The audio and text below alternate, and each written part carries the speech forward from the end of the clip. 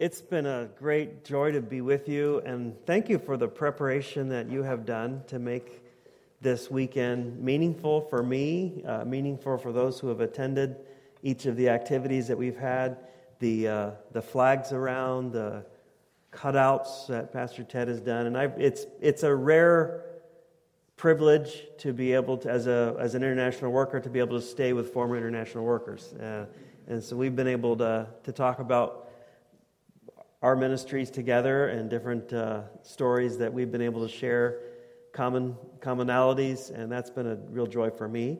My wife is now in Toledo with the Harvest Lane Fellowship Church in Toledo. So I've been telling people, you get the lesser half, they get the better half.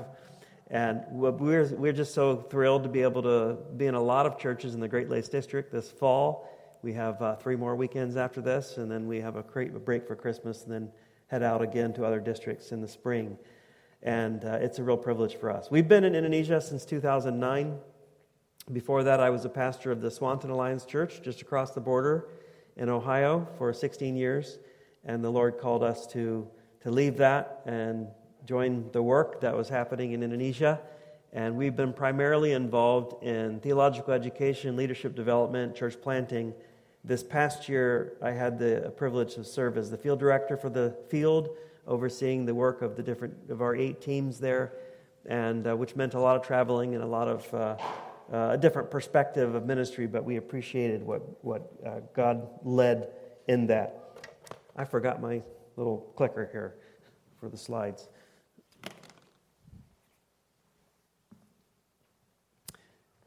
So just to give you a little bit of introduction in our family. Where do I point this? There or here? Okay. I just passed up.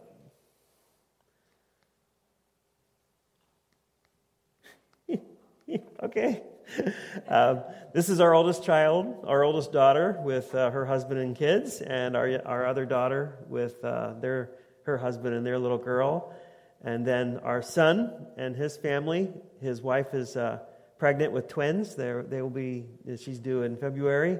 And then our youngest son in the top right there is, his name is Josiah. He is in New York City, or living in Harlem and ministering in Harlem with the Envision New York City site, which is the CMA site for training young leaders. And he will be there for at least 2 years and working with the Congolese Alliance Church plus African immigrants there. And these are our current 6 grandkids. We get to add 2 more soon. Oops. Okay, here we go.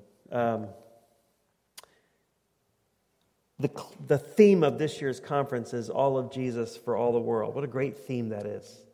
And it's based on this verse from Matthew 28, 18 to 20.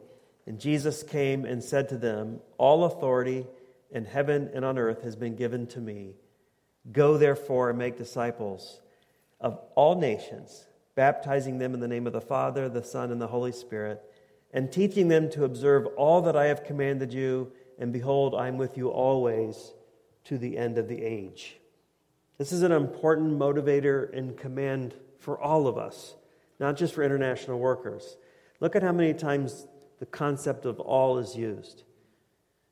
Jesus came and said, "All authority in heaven and on earth." That just about says it. It's not partial. It's not, I have kind of authority in the United States, but not authority in some countries that don't believe me. This is all authority in heaven and on earth. There's no president or province or prime minister, political power that has more authority than Jesus. He has all authority. Nothing in this world happens without His authority, without His sovereign word. And He has authority of all nations, and that authority has been given to us. I have given it, it's been given to Jesus. Then what does He say? Therefore go. So we go with all the authority that Jesus has now. And it's a very powerful reality to know that Jesus is with us in this room. He's with us wherever we go through the Holy Spirit. And we go with His authority. There's no fear that should be greater than the authority of Christ. because he has it all. And it says, go therefore, make disciples of all nations, not just European nations, not just African nations, Asian, all nations. Because every people needs to be worshiping Jesus. He is worthy of every different tongue in the world. And that should bother us. Not that people are going to hell. That should bother us too. But what should bother us more is there are people in this world who are not worshiping Jesus. Because he's worthy of it. He's the only one who's worthy of that adoration. And so we're baptizing them in the name of the Father, Son, and the Holy Spirit, teaching them to observe all I have commanded. The whole Word of God is true and has authority. And I will be with you most of the time. I will be with you always to the very end of the age. What a great theme for our conference this year. And I don't know what you've brought into this sanctuary. I don't know what you're carrying. I don't know what kind of week or month you have. Just met you for the first time this weekend. But you may be thinking to yourself, is there a place for me beyond just the confines of my home, my television, my bedroom, my neighborhood, Michigan, maybe even beyond the borders of the United States? How can God use me? What purpose does God have for me around the world? And how can I partner with what God is doing throughout the many nations of this globe? There's a story in Mark chapter 5 that I'd like to tell. You don't have to turn if you don't want to. I want to tell the story. But the context, the story is a great example of this concept of all of Jesus for all the world. To give you the context of the story, Jesus had just told his disciples to go across to the other side in a boat with him, and a great windstorm rose up on the sea, and it was coming into the boat. They were being overwhelmed by the storm, and Jesus was in the stern, sleeping on a cushion during this time. The disciples were scared to death, and they woke him up, and they said, "Teacher, don't you care that we're perishing?" Jesus awoke. He rebuked the wind and the waves. He spoke to the sea, "Peace, be still." And immediately there was a great calm. And then he rebuked the disciples. "Why are you afraid? Have you no faith?" And interestingly, the disciples were even more afraid. And they asked one another, "Who is this that even the wind and the waves obey him?" Well, the next story in the Gospel of Mark answers that question. Who is this? The story goes like this. When they came to the other side, to the country of the Gerasenes, and when Jesus stepped out of the boat, immediately there met him a man out of the tombs who was filled with an evil spirit.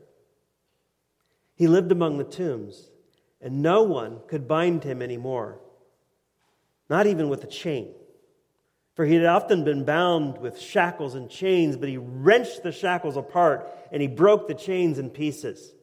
Night and day among the tombs and in the mountains, he was always crying out and cutting himself with stones. When he saw Jesus from afar, he ran and fell down before him. And crying out in a loud voice, he said, "What do you have to do with me, Jesus, Son of the Most High God? I adjure you before God, do not torment me." For Jesus had been saying to him, "Come out of the man, you unclean spirit." He begged him not to send him out of the country. Jesus asked him his name, and the man said, "My name is Legion, for we are many." Now there was a herd of pigs feeding there on the hillside. And they begged him earnestly, "Send us to the pigs, let us enter them." Jesus gave them permission. So they came out of the man, entered the pigs. The herd, numbering 2,000, ran swiftly down the steep hillside into the sea and drowned in the sea. The herdsmen ran and told it in the country and the city, and many people came out to see what it was that had happened.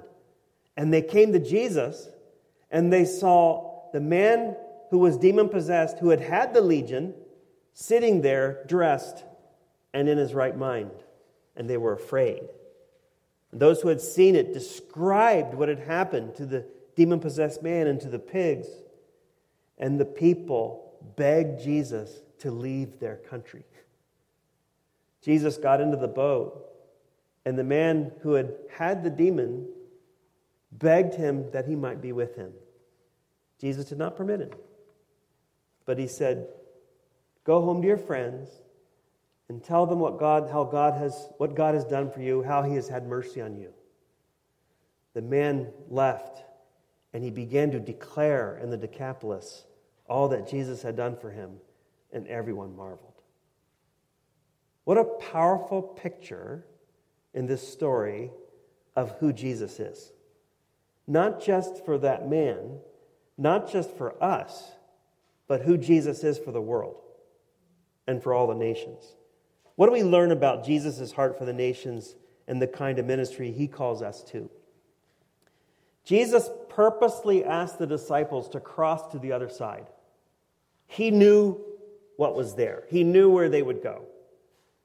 And he purposely wanted to give the disciples a preview of what their ministry eventually will be like. Jesus, most of the time, hung out with Jewish people. But every once in a while in the Gospels, we see these touches to the Gentiles to give the disciples, hey, this is what's coming. I want you to see my heart for the nations. Jesus and the disciples left their comfort zone, and they went to a people where God was not known, Jesus was not known, and where the demons reigned. We left our comfort zone in 2009. Our church was a healthy church. It was like a family for us. God called us to leave, and we went to Indonesia. It was hard our very first year in Indonesia. I didn't like Indonesians that first year, but we knew we were called. And we had a lot to learn about Indonesians and about Indonesian culture. I remember learning language that first year, and as Laura and I were walking home from one of our language school lessons, we saw a Sundanese woman, the Sunda people, ahead of us carrying her baby. Now the Sunda people are Muslim, and very Muslim. To be Sunda is to be Muslim, they say. And Muslim people, they don't eat pigs. And the Sunda are even more radical about it. They don't even like to look at a picture of a pig or they get nauseous. So we're behind this woman, and she's carrying this little baby, and I wanted to practice my Indonesian with Laura, and I said, ibu itu ada babi. Well, what I wanted to say is that woman is carrying a baby. Babi, baby? Well, the word for baby in Indonesian is bayi. Babi means pig. So I said, look, that Sundanese woman is carrying a pig. Well, great, praise the Lord. She didn't hear me. Laura did, and she said, that's not the right word.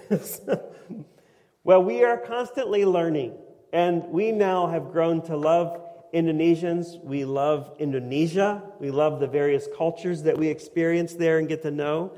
And we're learning more and more about who Indonesians are and what they're like. In 2016, about 5 years ago from now, I was sitting on the side of a road, bleeding from my mouth, my arms, and kind of dizzy and woozy about where I was. How did I get there? I was riding my scooter, 150cc scooter, just filled it up with gas, coming around a corner, and my back tire fell off. And what's going to happen when you only have one tire on a motorcycle? I just fell flat on my face, right on the pavement, and immediately checked my teeth. They were still there, but took my motorcycle and kind of sat on the side. A man right away stopped and helped me get to the side and was trying to talk to me. I had my backpack with me. It had $500 in it because I was on my way to exchange it for Thai money because I was going to take a trip to Thailand in a couple weeks after that. So I didn't want to leave my backpack out of sight. Another car stops, and they said, "Oh, is that everything okay?" They're saying it in Indonesian, and I spoke in Indonesian, and they said, "Oh, you know Indonesian, isn't that amazing?" And so that I was thinking, can you just go on if you're not going to help because I'm bleeding here? Well, I called a friend of mine on campus of the Bible school where you teach at, and I said, "Hey, I just got into an accident. I need to go to the hospital. Can you meet me there and call Laura?" Well, I got to the hospital with this man. A man stopped with his pickup truck, and he loaded my motorcycle onto the pickup truck. He took the motorcycle all the way to campus, and then came back, gave me the key while I was in the hospital. The man that had stopped with me took me to the hospital, and then Roby, my friend, he came and stayed with me the entire time I was at the hospital in the emergency room while I was getting stitched up. And it made me cry when I was laying there, not because I was in pain. I thought that was the funny part, because, they're trying to clean things. And I'm like, okay, that hurts a lot. What made me cry was the care of Indonesian people, some who didn't even know me. And why do I show this picture? Because that shirt is the shirt I had on, and it has a little tear on the bottom of it. And every time I wear it, I remember what God did for me in that moment of that motorcycle accident. We're there in the guest house, the CMA guest house, and these are this fellow staff people with us. But that experience just made me realize how loving of a culture. Indonesians will stop whatever they're doing, and whatever they're doing is not as important as what you need at that moment. And it was a beautiful picture. It also taught me a lot about my weakness and how God was going to have to be our strength, because I had just recovered. After I recovered from that accident, I got dengue fever. So I was basically out for 2 months, but the Lord is gracious in those times. Part of the responsibility we have in the field director office is being in the guest house, but all that is just a small part of this theme, all of Jesus for all the world, to go beyond our comfort zones like Jesus did and reach those people groups who have not yet heard about Jesus. Those people who are no better off than that man who met Jesus at the shore. We may not see them as broken as the demon-possessed man, but anybody around us in our neighborhoods or around the world without Christ is as lost as the man who confronted Jesus on the shore of Gennesaret. What do we learn about Jesus in this encounter with the demon-possessed man? Think about the ruined life of this man. Obviously, spiritually, he was broken. He was messed up. 2,000 demons indwelt him. What's the right word? Indwelt him. He was totally broken and corrupted spiritually. And you can imagine the people that knew him. I mean, they had tried to control him with chains. They were scared to death of this man. You can't be around us. You have to live there. The only place he could find to live was among tombs, among dead people. And huddling in their homes in the village, probably afraid every day that he was going to come around. They could hear him screaming, "Ah!" all through the night, cutting himself. He was spiritually ruined. He was physically ruined. He cut himself with stones. He had no shame. He didn't wear anything. He was socially broken. All alone. No one would visit this man, except maybe to control him. But they had given up trying to bind him, because he broke the shackles in pieces. He shattered the chains. Broken, alone, living in a cursed place. This is Halloween. This is being completely controlled by the demonic. In November 2020, I was asked to preach the main sermon for the dedication of a large church in Papua, Timika, Papua. Part of that ministry meant visiting a group of displaced persons. Papua right now, which is the easternmost island of Indonesia, used to be called Irian Jaya, is really a disrupted place politically, socially. People are being driven from their homes by the military. People are being driven from their homes by local sect cultic groups. So we had an opportunity to pray for this little group of displaced peoples. Most of them, I could tell by their faces, were sick. Their eyes were red. Their noses were running. They're older men, the older women sitting next to them. And I was there with a friend of mine named Detaminus. Detaminus has a heart for displaced people. He has a heart for the suffering physically. He has an evangelistic heart. He's a pastor. And as we approached this group of people, Detaminus began shaking hands with every one of them. This is in the height of COVID in November. And as I thought, well, I can't not shake hands with them. And I began to shake hands with them, and just their hands were burning up. And you could tell that they were sick. But this to me is a little microcosm of Indonesia. People on the wrong side of injustice, people on the wrong side of truth, people deceived by false teaching, by false religions, who are broken, lost. And I thought about that. Detaminus is just one man. He can't help all these people. Who else is there to reach not just the Dani people of Indonesia or the Damal people of Papua, but the many people groups in Indonesia who don't know who Jesus is? We're just one person. Would you pray with us that the Lord would raise up laborers for the harvest field? Maybe that is someone from this church to join in reaching out to the many people groups. These people are just like the man who encountered Jesus. Without Christ, socially, physically, economically, emotionally, spiritually broken, apart from Christ. What else do we learn about Jesus in this passage, in this story? Jesus has all authority and power. When these demons see him, it's interesting. It says when they see Jesus from afar, the Mark 5 says he ran. Now, I don't know whether the man in a little bit of a conscious awareness of needing help ran, or if these demons compelled that man to run to confront Jesus, because they knew who he was. What do you want with us, Jesus, Son of the Most High God? That was the same phrase Gabriel used to Mary. Your son will be the Son of the Most High. They knew who Jesus was. This was the Prince of Heaven. This was the eternal Son of God.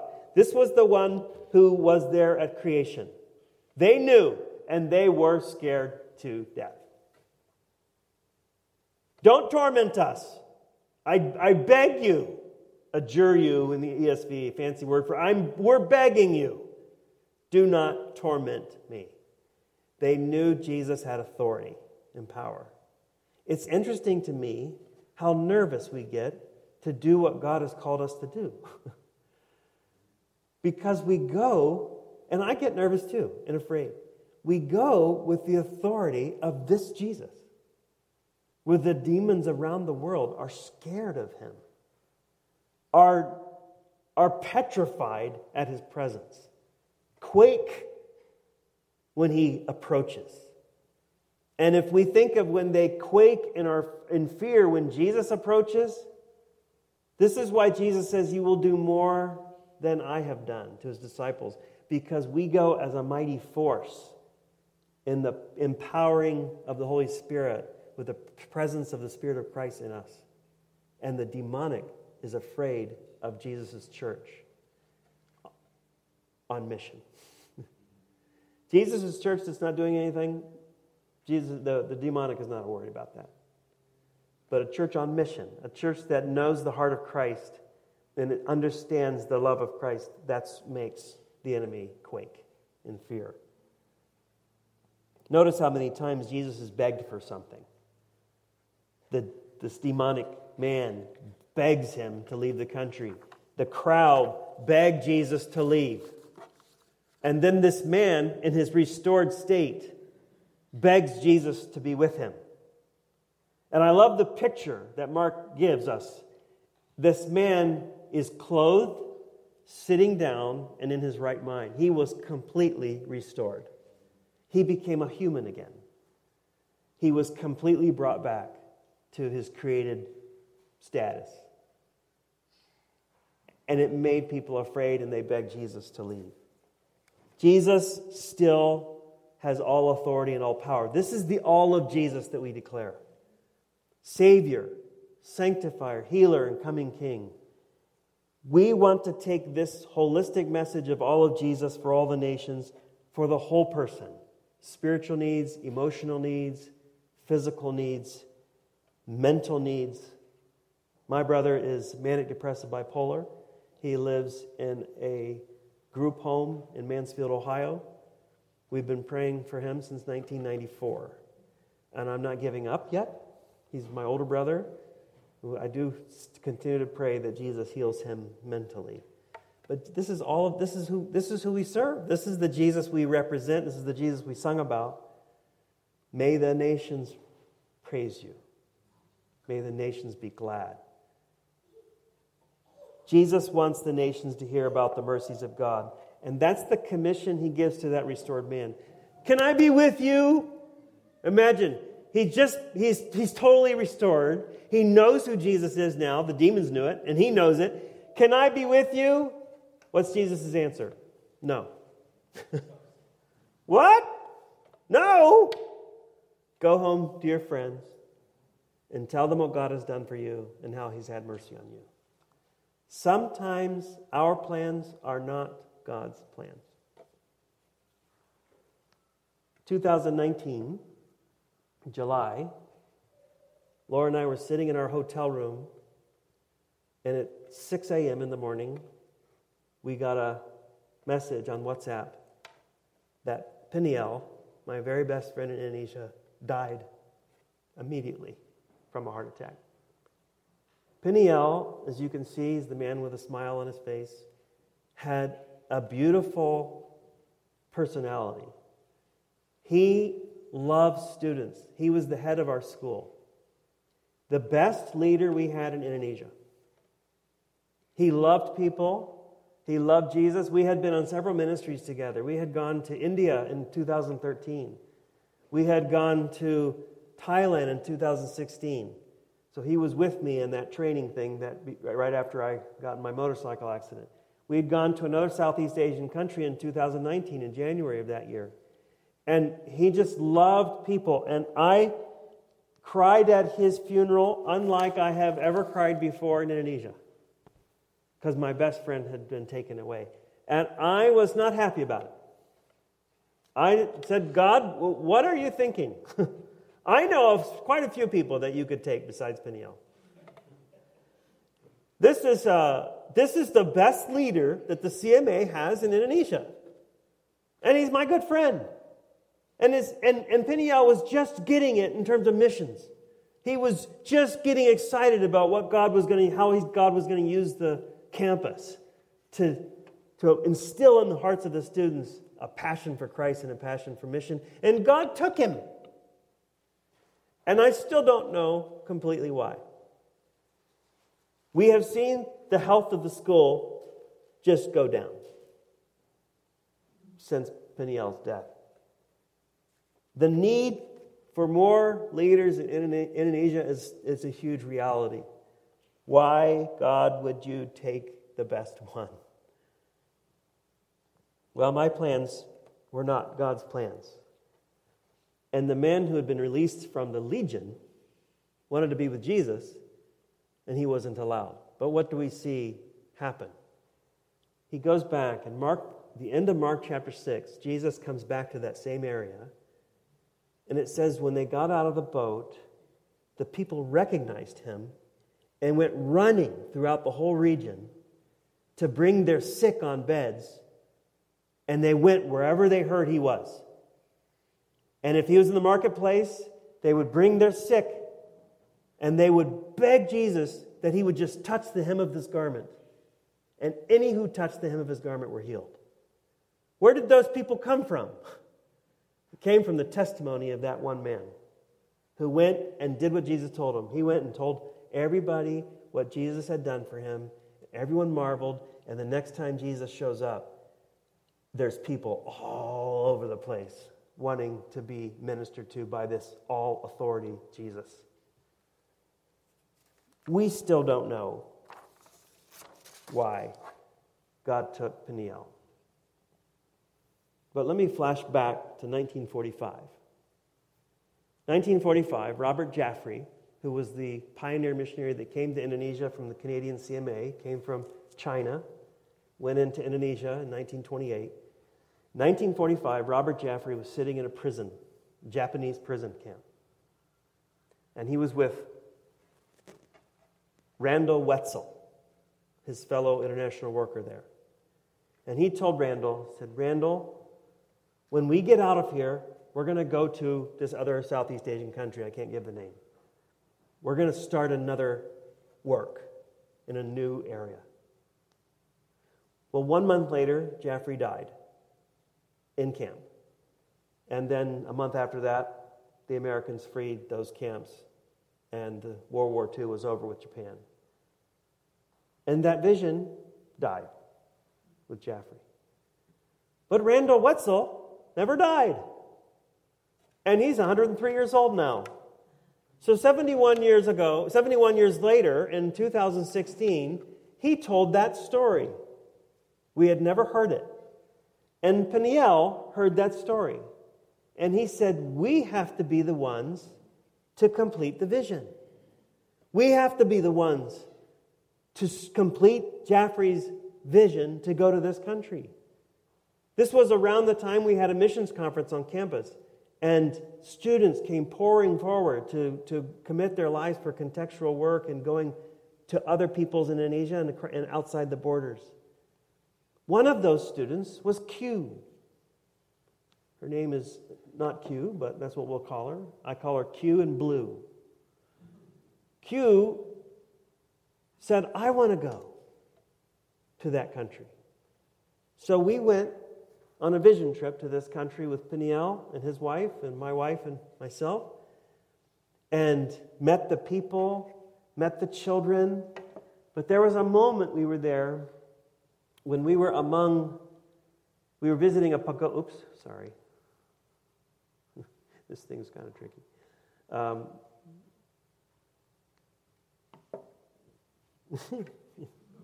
1, 2, okay.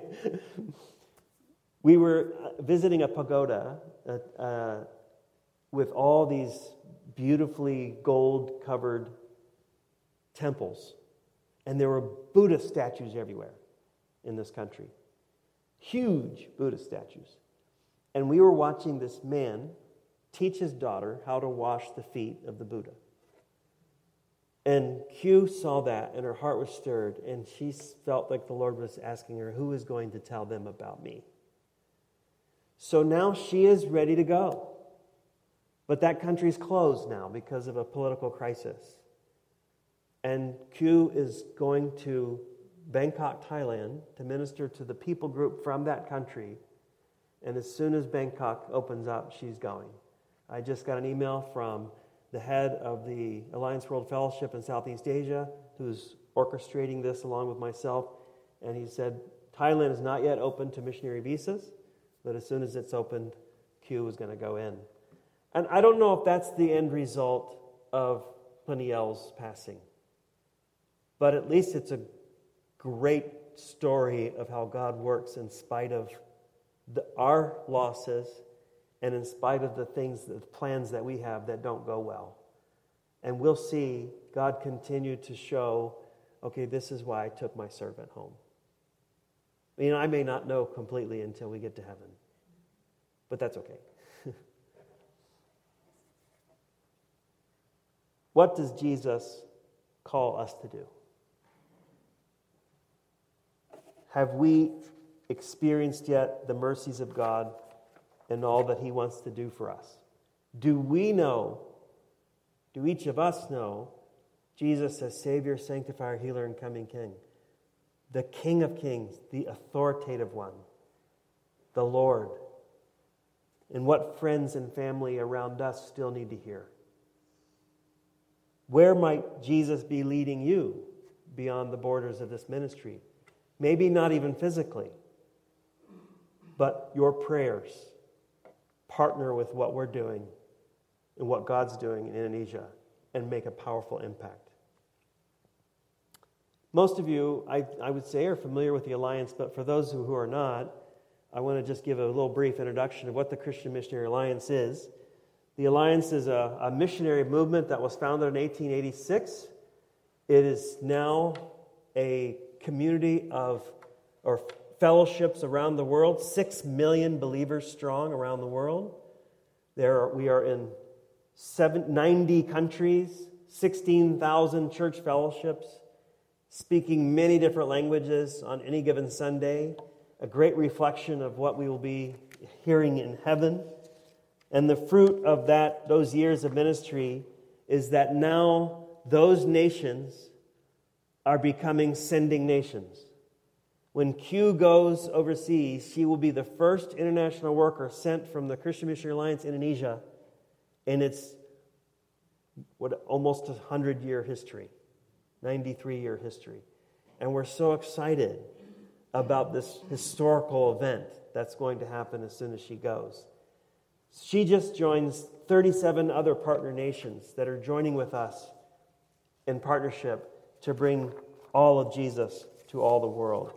As I mentioned, my role this past year has been as field director, but it's to teach, train, and mentor the next generation of pastors and missionaries, international workers, to reach the unreached in Indonesia and beyond.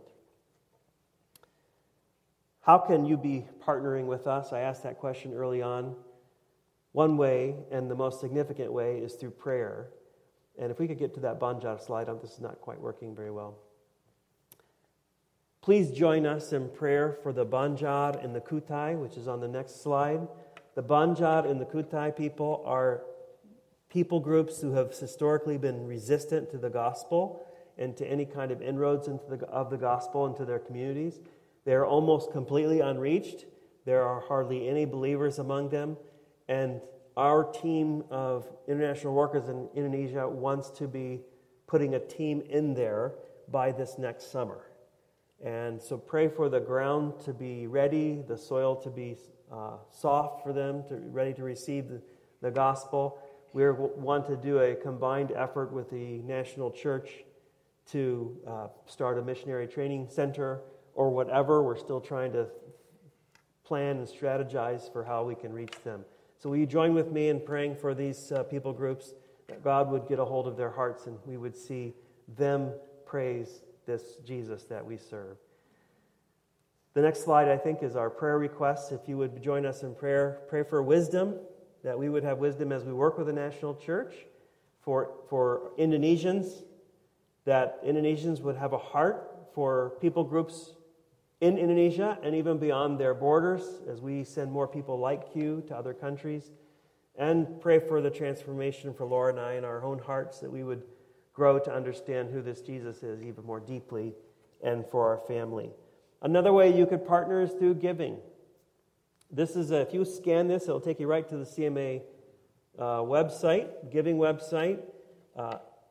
When you give to the Great Commission Fund in general, it helps all of international workers, whether we're Comma or Access or Envision or Marketplace Ministries, it helps all of us. If you would like to give specifically to our work, you could do that as well, and that will help us with our daily living needs and our ministry needs and so forth. But you can have a partnership through prayer, through giving, and maybe even through going if you want to visit us in Indonesia, or if God is calling some of you permanently to leave your comfort zone and go where Jesus is calling you to go. What an exciting place to be in, to be serving Christ wherever we are.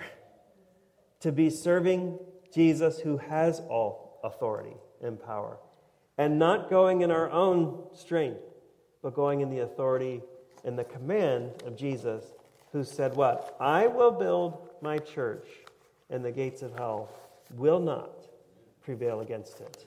That's our promise. Jesus will build his church. I want to be part of that. Do you?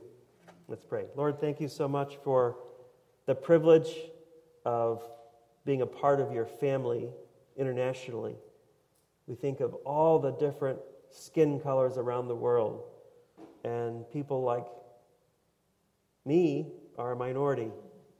And what a great thing that is to know that you are reaching out to the nations, the peoples of all the nations. And Lord, you are worthy of their worship, and you're worthy of our commitment. Lord, help us in our hearts to hear from you and to respond to what you are calling us to do. In Jesus' name, amen.